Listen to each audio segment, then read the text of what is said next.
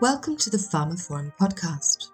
In this episode, I have an in-depth discussion of the women's health landscape with David Solomon, CEO of Mithra Pharmaceuticals, an international women's health specialty pharma company. A vast topic, our conversation traverses the remnant historical issues and potential innovations as pertains to women's health, as much as is possible within the confines of a singular podcast.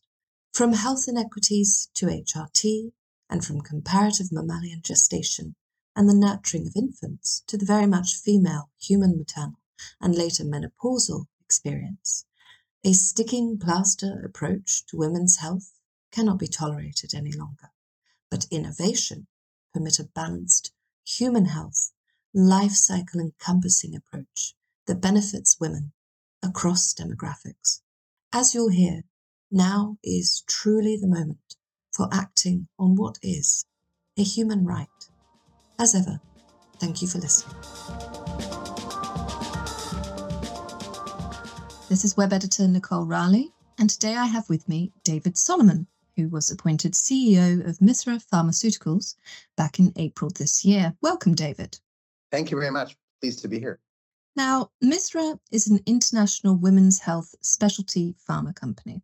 But before we get into the fine details of what Mithra does, David, I was wondering, it goes without saying that the current women's health landscape sadly isn't up to scratch, and we're going to get into those finer details. But you yourself, how did you come to work at Mithra? What's been your journey to this point?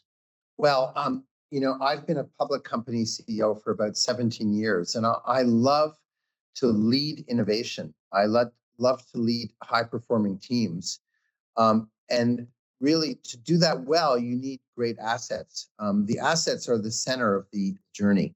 And at Mithra, the principal asset of estetrol, a novel estrogen that has a fetal origin as opposed to a maternal origin, and that arguably has a better profile in terms of safety, in terms of reducing the risk of breast cancer or blood clotting, which were the primary concerns of earlier estrogens like estradiol, is a novel and important approach. And when you merge that together with the idea that women's health is now at the fore of a lot of discussions, not only health discussions, medical discussions, but political and cultural discussions, I thought it was a unique opportunity to lead this company.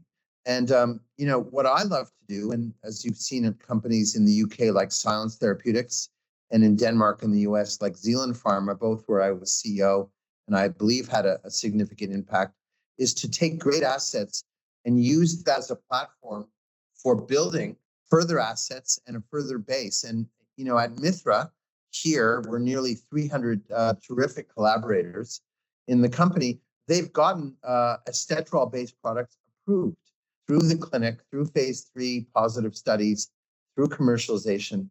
And so the team has the DNA to actually do what every biotech dreams to do, which is start with an asset that is proprietary, develop it, get it approved, and get it commercialized. And I believe if we've done it once at Mithra, we can do it again. So the topic is right and the framework is right.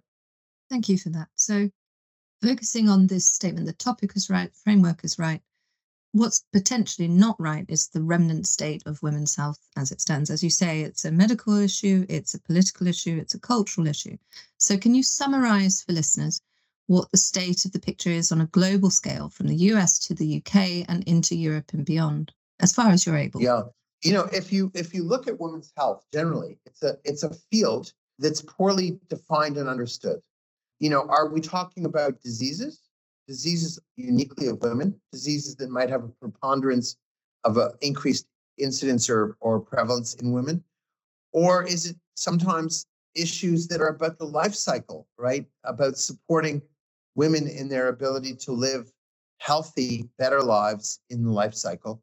And that would be the topic of menopause. And so menopause is not a disease. Contraception is not a disease. But today, all these require seemingly medical interventions. And the question is that correct or just or the right approach? That's one side of the story. The other side of the story is that women's health has largely been many more assets than there are buyers. And the assets tended to be rather generic-y, right? Rather things that look more like plasters and more like generic things and more like combinations of generics and devicey things.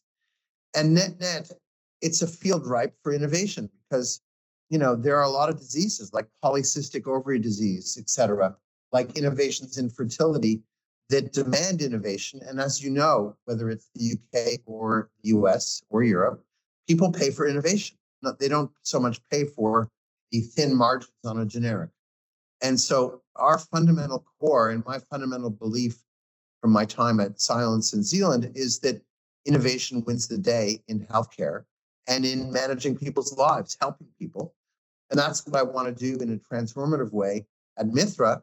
And in fact, that's what women's health as a field is demanding. If you just read The Guardian or the New York Times, every single day there are articles about menopause and how women have been misunderstood and how it's not a disease. It is part of our lives and therefore something we should pay attention to. And so that's also part of the mission from a political and cultural way. And then because estetrol is also a product in contraception as Estelle, currently sold globally, it's a question also, should a contraceptive medicine be a medical visit with a physician, or should it be a woman's choice insofar as the medicine may be safe and well tolerated? Should it be over the counter? That's the dialogue in the UK now. Should it be by e-prescription? All these things are part of the conversation, but that's just the starting point. And I wanted to say one other important thing. I come to this with a personal bent. It happens, just as we say in French, par hasard, by hazard, that my dad was one of the co-discoverers of estetrol in the 1960s when he was an endocrinologist and researcher at McGill University School of Medicine, working with the other co-discoverer, a gentleman called Egon Disfaluzzi at the Karolinska Institute, a Hungarian Jewish guy living in Sweden. And so, the story has a personal bent for me. And so I really feel a closeness to making sure that not only estetrol products in women's health are advanced, but also that the whole field of women's health is better understood and is innovative and is advanced as well. Absolutely. Thank you for that. And indeed for sharing that personal bent. So, all this considered, in your opinion, why has women's health been so slow to come up to speed and this remnant misunderstanding has lingered for so long? Well, it's almost historical. I mean, think about it. In the 1960s, when the first oral contraceptives were being approved at FDA, there were meetings at FDA, and 100% of the people from the sponsor to the FDA people sitting around the table were men. And women were not involved. They were sort of disenfranchised to the process. And of course, this has gotten much better and somewhat rectified today. Bigger awareness, more professionals that are women and men. But it speaks volumes to how the field has been not paid attention to in the right way, culturally, politically, medically, that it may have. And so also the money has not flowed from funds to bring innovative medicines. Let me give you an example. I mean, of course, we're interested in advancing revenue for Estelle and then Donesta, our medicine for treatment of the symptoms of menopause that is essentially a standalone estetrol product. But we're also interested in innovation. And if you look at diseases like polycystic ovary disease, that's where women have many cysts on their ovaries.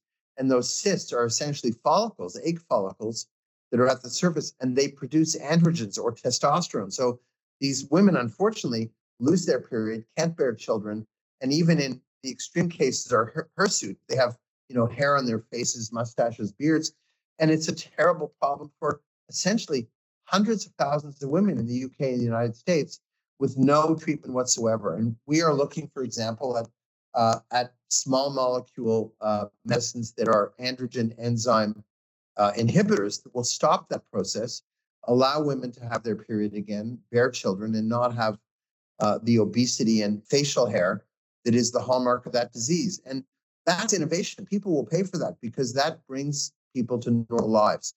This has never been paid attention to before. And so our job is to switch the dialogue to real concerns of women's health. At the same time, bring innovation in the case of estrogens for contraception and for the treatment of menopause, and also just have more attention on life cycle of women and not so much disease, because we treat too much of this as disease because that's the historic norm. I mean, it's a terrible misnomer, to use the word correctly, that we talk about women who don't have a uterus as being hysterectomized. The word hysterectomized comes from the word hysteria. And we know that hysteria is not anything to do with women's state or their uterus. It's a pejorative description about a mental status or about anxiety.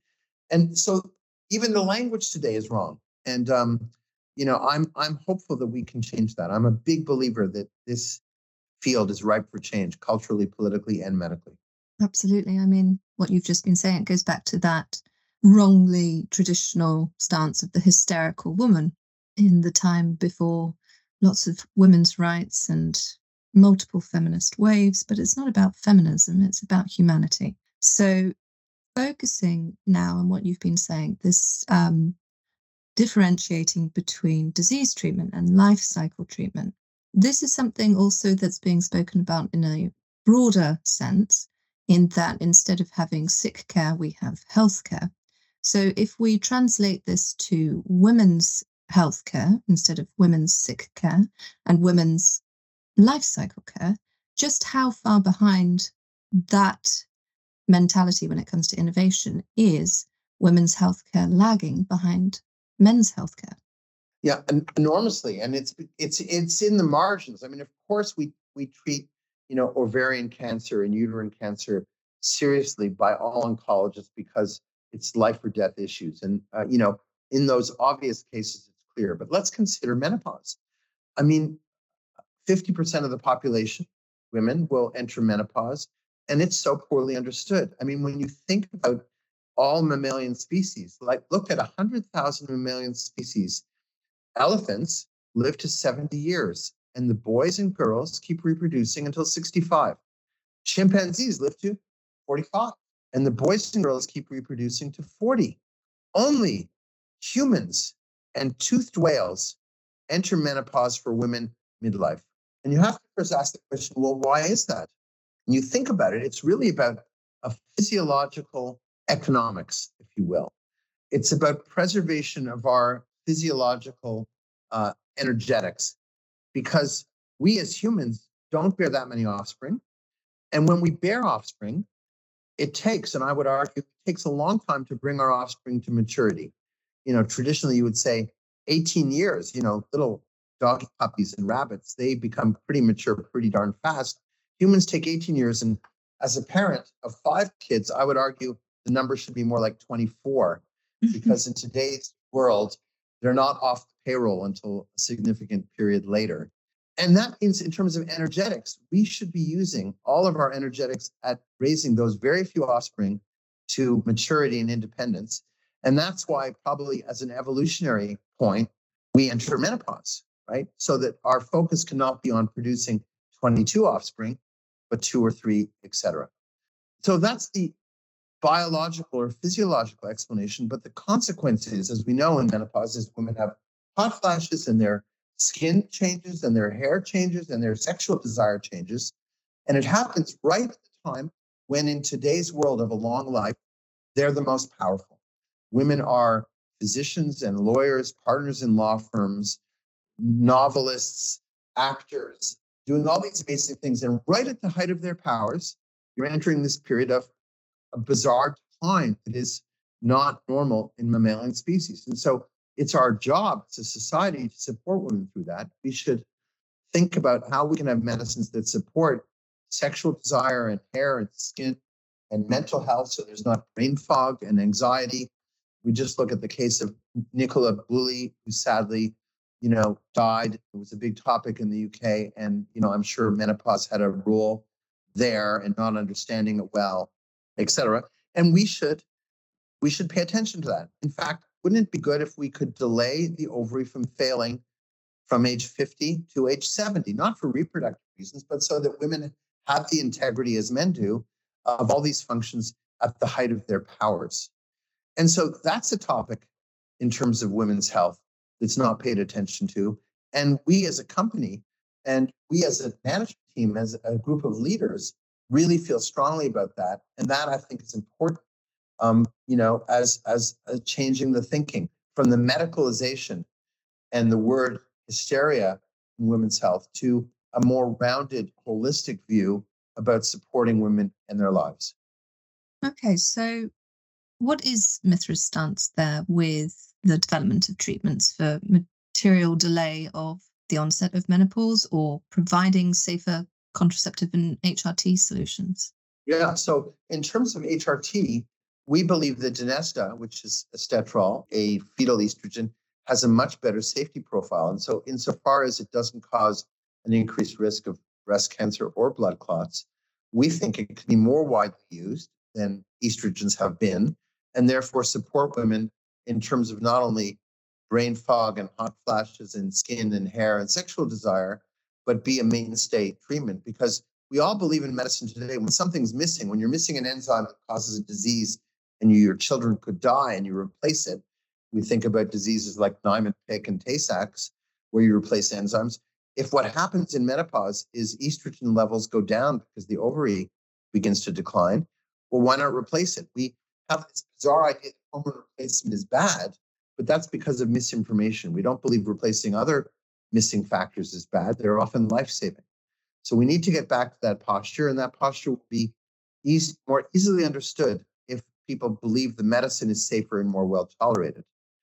In terms of contraception, the same safe estetrol is part of oral contraceptives, and oral contraception should be a woman's choice about her own reproductive choice or destiny together with herself or her family. And that isn't a medical visit, it's not a disease. And so we believe that that should be a over-the-counter medicine in time, much like it's your over-the-counter choice to treat a range of things that are supporting our health and our choices. And so with regulators, we need to establish that those medicines are safe and well tolerated beyond any doubt. And I believe that over time, that'll become over-the-counter. And both those efforts are in support of Mithra, and we're a company, so shareholder value will ultimately bring shareholder value through those positions and ultimately at the same time do better by women. And then, of course, there's the innovation. How do we delay the onset of menopause? We're working on that. Our scientists and our developers are actively discussing that. I can't disclose it now for reasons of confidentiality, but that's a key topic for us. So innovation in new areas in women's health and supporting women in areas where we know there are medicines, but they need to be rethought in terms of how they're dispensed, how they're used, and how safe they are. Thank you. So focusing now on how these medicines are dispensed and the sort of increase in over-the-counter possibilities, how far is this going to addressing the inequity that still exists, even when there are medical options, care options for women's health? So disparities in health equality, socioeconomically, geographically, the disparities in awareness, as you say, and access, and disparities even in the existence of treatments for other female conditions. I think this will help enormously. I mean, it's a catch-up game. The medicines are there. It's about our approach. I mean, we have no problem supporting men to feel sexually, let's say, adequate or powerful by having erectile dysfunction medicines available now, in some cases OTC and certainly by e-prescription. And so we're not treating it as a disease that needs a doctor's visit. And we should do the same about menopause, because sexual desire does decrease during menopause, and women have every right to be as empowered and as self-actualized as they want to be. And the way to do that is not put a shame factor that you have to call up a physician and make an appointment 3 months hence to deal with that. You should be able to walk into a pharmacy and make a choice on the shelf, much like you make a choice of oat milk versus whole milk.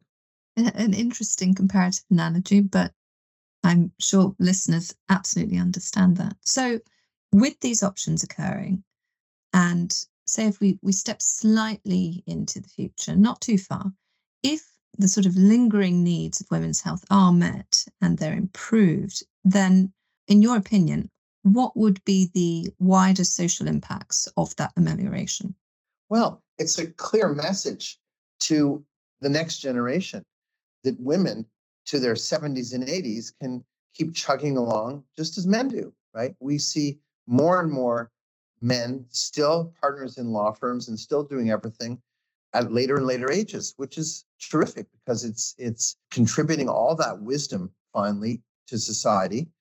And and women more and more, when you look at professional life after menopause, there's many more dropping away for many reasons. But I would argue actually that menopause is one of the reasons that people are leaving posts that they've attained. And as young girls, young women start to see that ability of women to continue when we think about the care and menopause and the life cycle, I think it'll empower them to make different choices also in their lives, that we can have many more choices. You can have children and have a career. My mom would say you can't do both. She was a fabulous journalist and editor, but at a certain point she said, I can't run the family life and be a fabulous journalist. I can't do both. And it's not that we can do everything. None of us can do everything, but we can have more potential if the span of time, because time is a key factor, if the span of time allows us to have the health possibilities to do more and be self-actualized more as possible. Yes, picking up on that briefly. So this health span, in addition to lifespan concept that's becoming spoken about more and more, you mentioned or used the phrase chugging along as regards men in their positions later on. So speaking about the life cycle of women, the lifespan, the health span of women, it's a multifaceted approach then, in addition with innovation, is it not? Absolutely. And you need innovation to really drive this. And innovate, when you think about real innovation, sometimes you need someone to suggest the innovation. It just doesn't happen by itself. I mean, if, as Henry Ford said, if Henry Ford had asked people in 1901 what they wanted, they would have said a faster horse and buggy. He knew what they needed was the automobile. It changed mobility in life. Steve Jobs did the same. Whatever we want to think about Steve Jobs, people, when you ask them what they wanted, because they had BlackBerry or Nokia handsets, they wanted, better keyboard. And he said, I'm going to give you a phone with no keyboard because what they need in 20 years is the most powerful computer in their hand where they can transact their lives. Well, that's what we got. And we actually don't know what life looks like before that. But if it was not for that vision, right, of what we wanted, it wouldn't be here today, or it would be here, but it would be much slower. And it's my belief that unless we are activists as companies, even unless we're activists to bring these solutions to women and men and families, and better solutions, it'll happen, but much slower. And the time is ripe now. You see the social and cultural dialogue around menopause, around contraception, around medicines, access to care. It's a human right. When these medicines get discovered, it's a human right to use them in the best way our humanity can provide to allow more fulfilling lives. That's the whole point of this. Yes. So taking that activism, that action, that vision, let's now go further into the future. And in your opinion, how long do you think it will be before there no longer needs to be a discussion of this topic where women's health needs will be properly met? In short, I suppose when Mithra's job is done, David. Well, it's never quite done. I mean, you can see how the pendulum swings. I mean, we've gone from, the liberal state in America under more visionary leaders like John F. Kennedy, even social programs under Johnson about civil rights.